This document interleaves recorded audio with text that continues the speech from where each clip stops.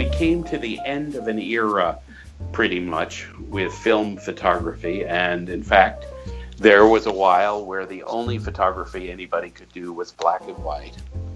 Uh, and then color film photography became the ascendant thing.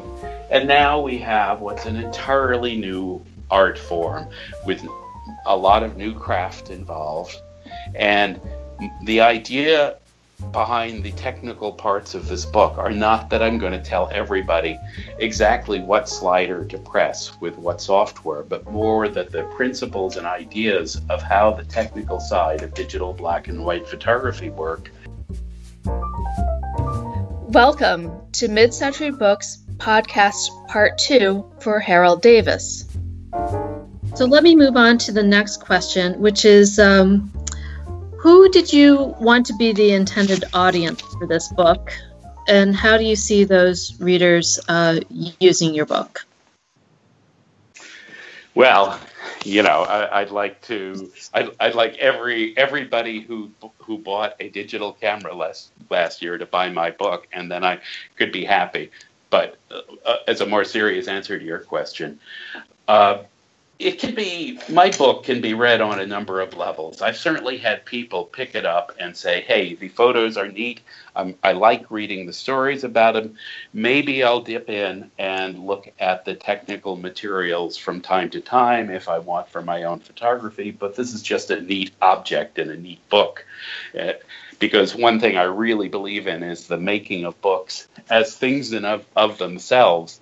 And, of course, I read electronic books myself on my devices, particularly when I'm traveling. It's convenient. But I think we lose a great deal if we don't remember how wonderful books are as objects and what great friends they can be to us. So I want people to feel that way about my book, too, that it's a wonderful friend and companion, and they don't have to read it from beginning to end. They can look at it. They can read some of the stories. I also want my book to be helpful to people who are looking to elevate their craft of digital black and white photography. We came to the end of an era pretty much with film photography. And in fact, there was a while where the only photography anybody could do was black and white. And then color film photography became the ascendant thing. And now we have what's an entirely new art form with a lot of new craft involved. And the idea behind the technical parts of this book are not that I'm going to tell everybody exactly what slider to press with what software, but more that the principles and ideas of how the technical side of digital black and white photography work, so that if you understand the ideas, then you can go and use the software, and it shouldn't be an overwhelming thing. Here's how you do it. Here's how you go about it. Here are what the controls are.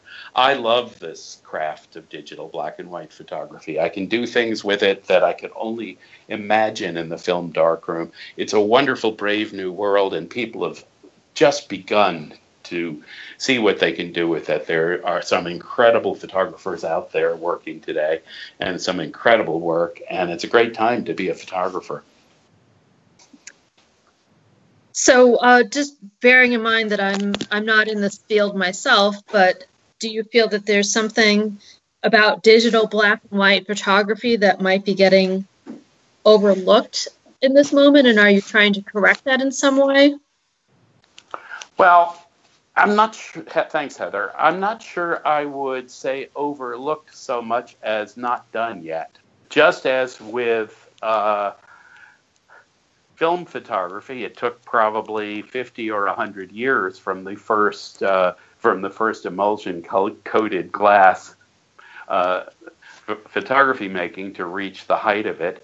We're about 10 years into digital photography at this point. The technology is still getting finalized. Every year or two, the cameras and sensors that are available are better than the ones that were there a year or two ago. That's going to stabilize at some point, but it hasn't yet. And what you can do with it at the other end, at the software end, is just people are just beginning to really uh, fulfill what their ideas and what can be processed. I mean, part of the issue is that this is a craft that involves both technical skills with computers and also the ability to think artistically, conceptually, and visually. And sometimes these are really skills that don't always mesh that well together. I mean, I have friends who are professional photographers, essentially, who have on staff, or they will hire freelance Photoshop guys or gals. And that's fine, but this is a craft that to really do as poetry requires some degree of meshing of the craft and technical skills with the artistic vision of what can be done. And the artistic vision of what can be done is going to be more than a rehash of what was done in some of the wonderful works of film. It's going to be seeing things in new ways, perhaps going to new places too, which is where travel may come in, and creating a whole styles of imagery that have yet to be fully thought of. People who are interested in some of my approaches to this can certainly look at my website, where there are a fair number of different styles of mine.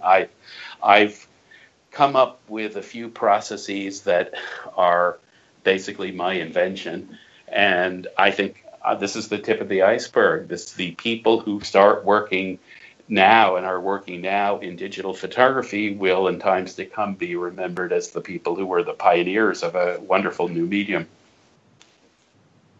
I think that's amazing. And I hope you don't mind me saying so, but it sounds like we need someone like you more than ever, because you do have this interdisciplinary background.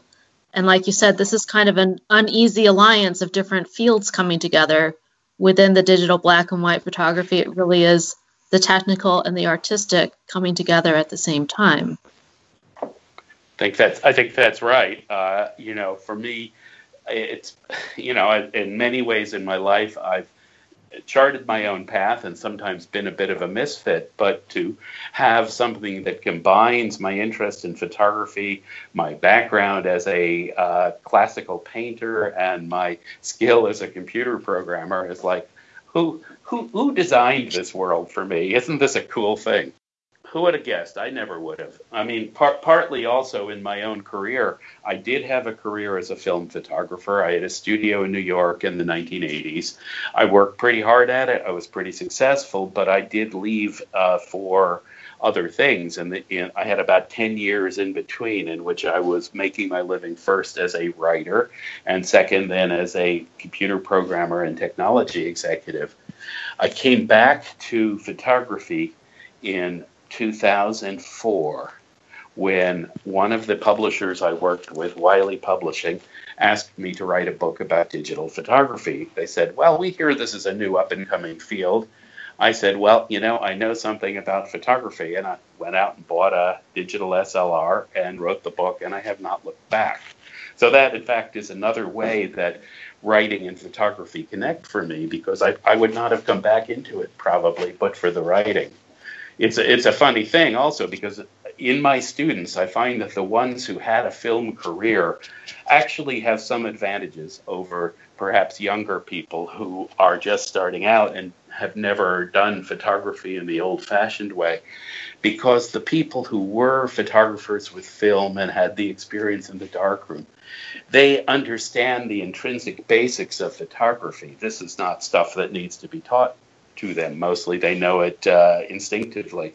And for perhaps people who never had that experience, they don't necessarily get that without a lot of work.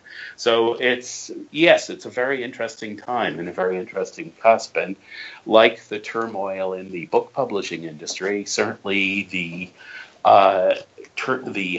photographic hardware industry has seen a period of intense ferment and huge change, and that change is not at an end yet. The current issue that is really riling up this industry is that many of the lower end point and shoot digital cameras No, people aren't buying them anymore because they say, hey, I can do that with my iPhone. Why should I bother buying a separate camera? And there's a lot to that. The resolution you can get out of an iPhone camera is better than that DSLR that I picked up in 2004. So this is a pretty amazing thing. What people don't really understand about the craft of photography is that it's a craft that always involves trade-offs. What you can do with one thing, you can't do with another thing. You can take some kinds of images with an iPhone that you cannot take with a high-end professional camera. Conversely, of course, there are many kinds of images that a professional camera will take that you could not do with an iPhone. The constant through all this is that what's really important are the mind, conception, and eye of the creator, not the piece of hardware used.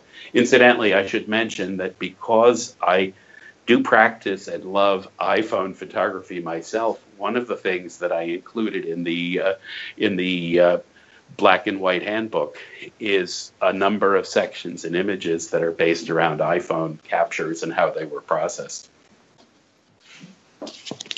That's so interesting. It's just such a changing field. Yes, it really is. I mean, I've been very excited in the last year to find one of the high-end art publishers that I work with actually very interested in some of my iPhone images, which have been selling nicely in the sort of decor art market place, and that's something that never would have happened maybe 5 years ago.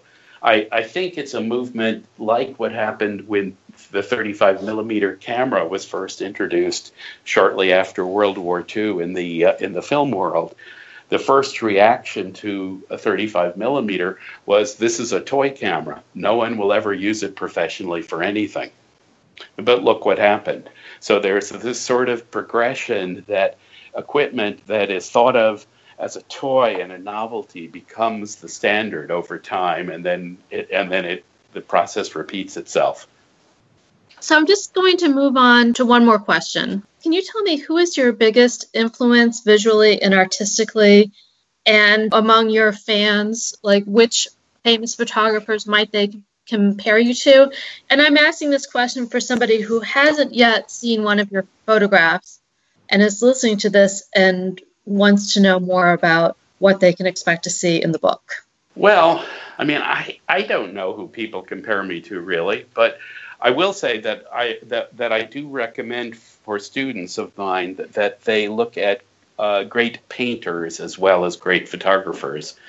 So I'll circle back to answer your question a little, but I would say people should look at the Impressionists, Monet, Cézanne, perhaps some other kinds of painters as well. And in terms of the great classic photographers, it's hard to do better than Edward Weston, Ansel Adams, Cortege. André Cortege is a great eye, a great person to look at. In terms of some of the surrealistic imagery that I sometimes attempt, Man Ray is a great person to look at. What I think people should look at is, when they look to my image, is somebody who is educated in classical art and classical photography, the work of somebody like Ansel Adams and Edward Weston, but I take it in my own direction. I would never be interested particularly in imitating another artist, no matter how great that artist is. And in fact, with my students, I encourage people to develop their own style. I've had students who really what they want to do is recreate the images I've done. And I think that's fundamentally an unsatisfying thing to do. I think that people need to reach deeply into themselves, into their unconscious and their conscious, and think about what's important to them and create images that are meaningful and deep and important to them, and try to find things that are patterned, that are about a light and dark, both in nature and in human nature, and try to come up with something that tells a compelling story or a poem. And there we are, back to photographer as poet again. I'm sorry I couldn't give you a more he's like so-and-so, but I think that it actually is really hard to reduce my work in that way or to categorize it.